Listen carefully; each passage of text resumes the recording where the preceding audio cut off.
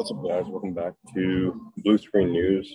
I'm currently in Cancun, so I don't know if you guys can hear this cover version of Love Story by Taylor Swift in the background, but it doesn't really matter. This has to be said right now. This Zelenskyy guy, I'm almost certain, is flat out bombing his own people. I saw that there was this one lady who was a pretty big Putin supporter. She came out and said that she's convinced that Zelensky's a Nazi and that he's bombing his own people. And I've done the research on it at this point, and I'm not certain that that's not what's going on. I think that Zelenskyy might be flat out bombing his people, might be bombing hospitals, might be blaming it on Russia, just so the United States and everybody has to get involved in a World War III Battle of Armageddon scenario. And I'm not concerned about either way, even if Zelenskyy is a neo-Nazi and the Antichrist and is trying to bait America into a war.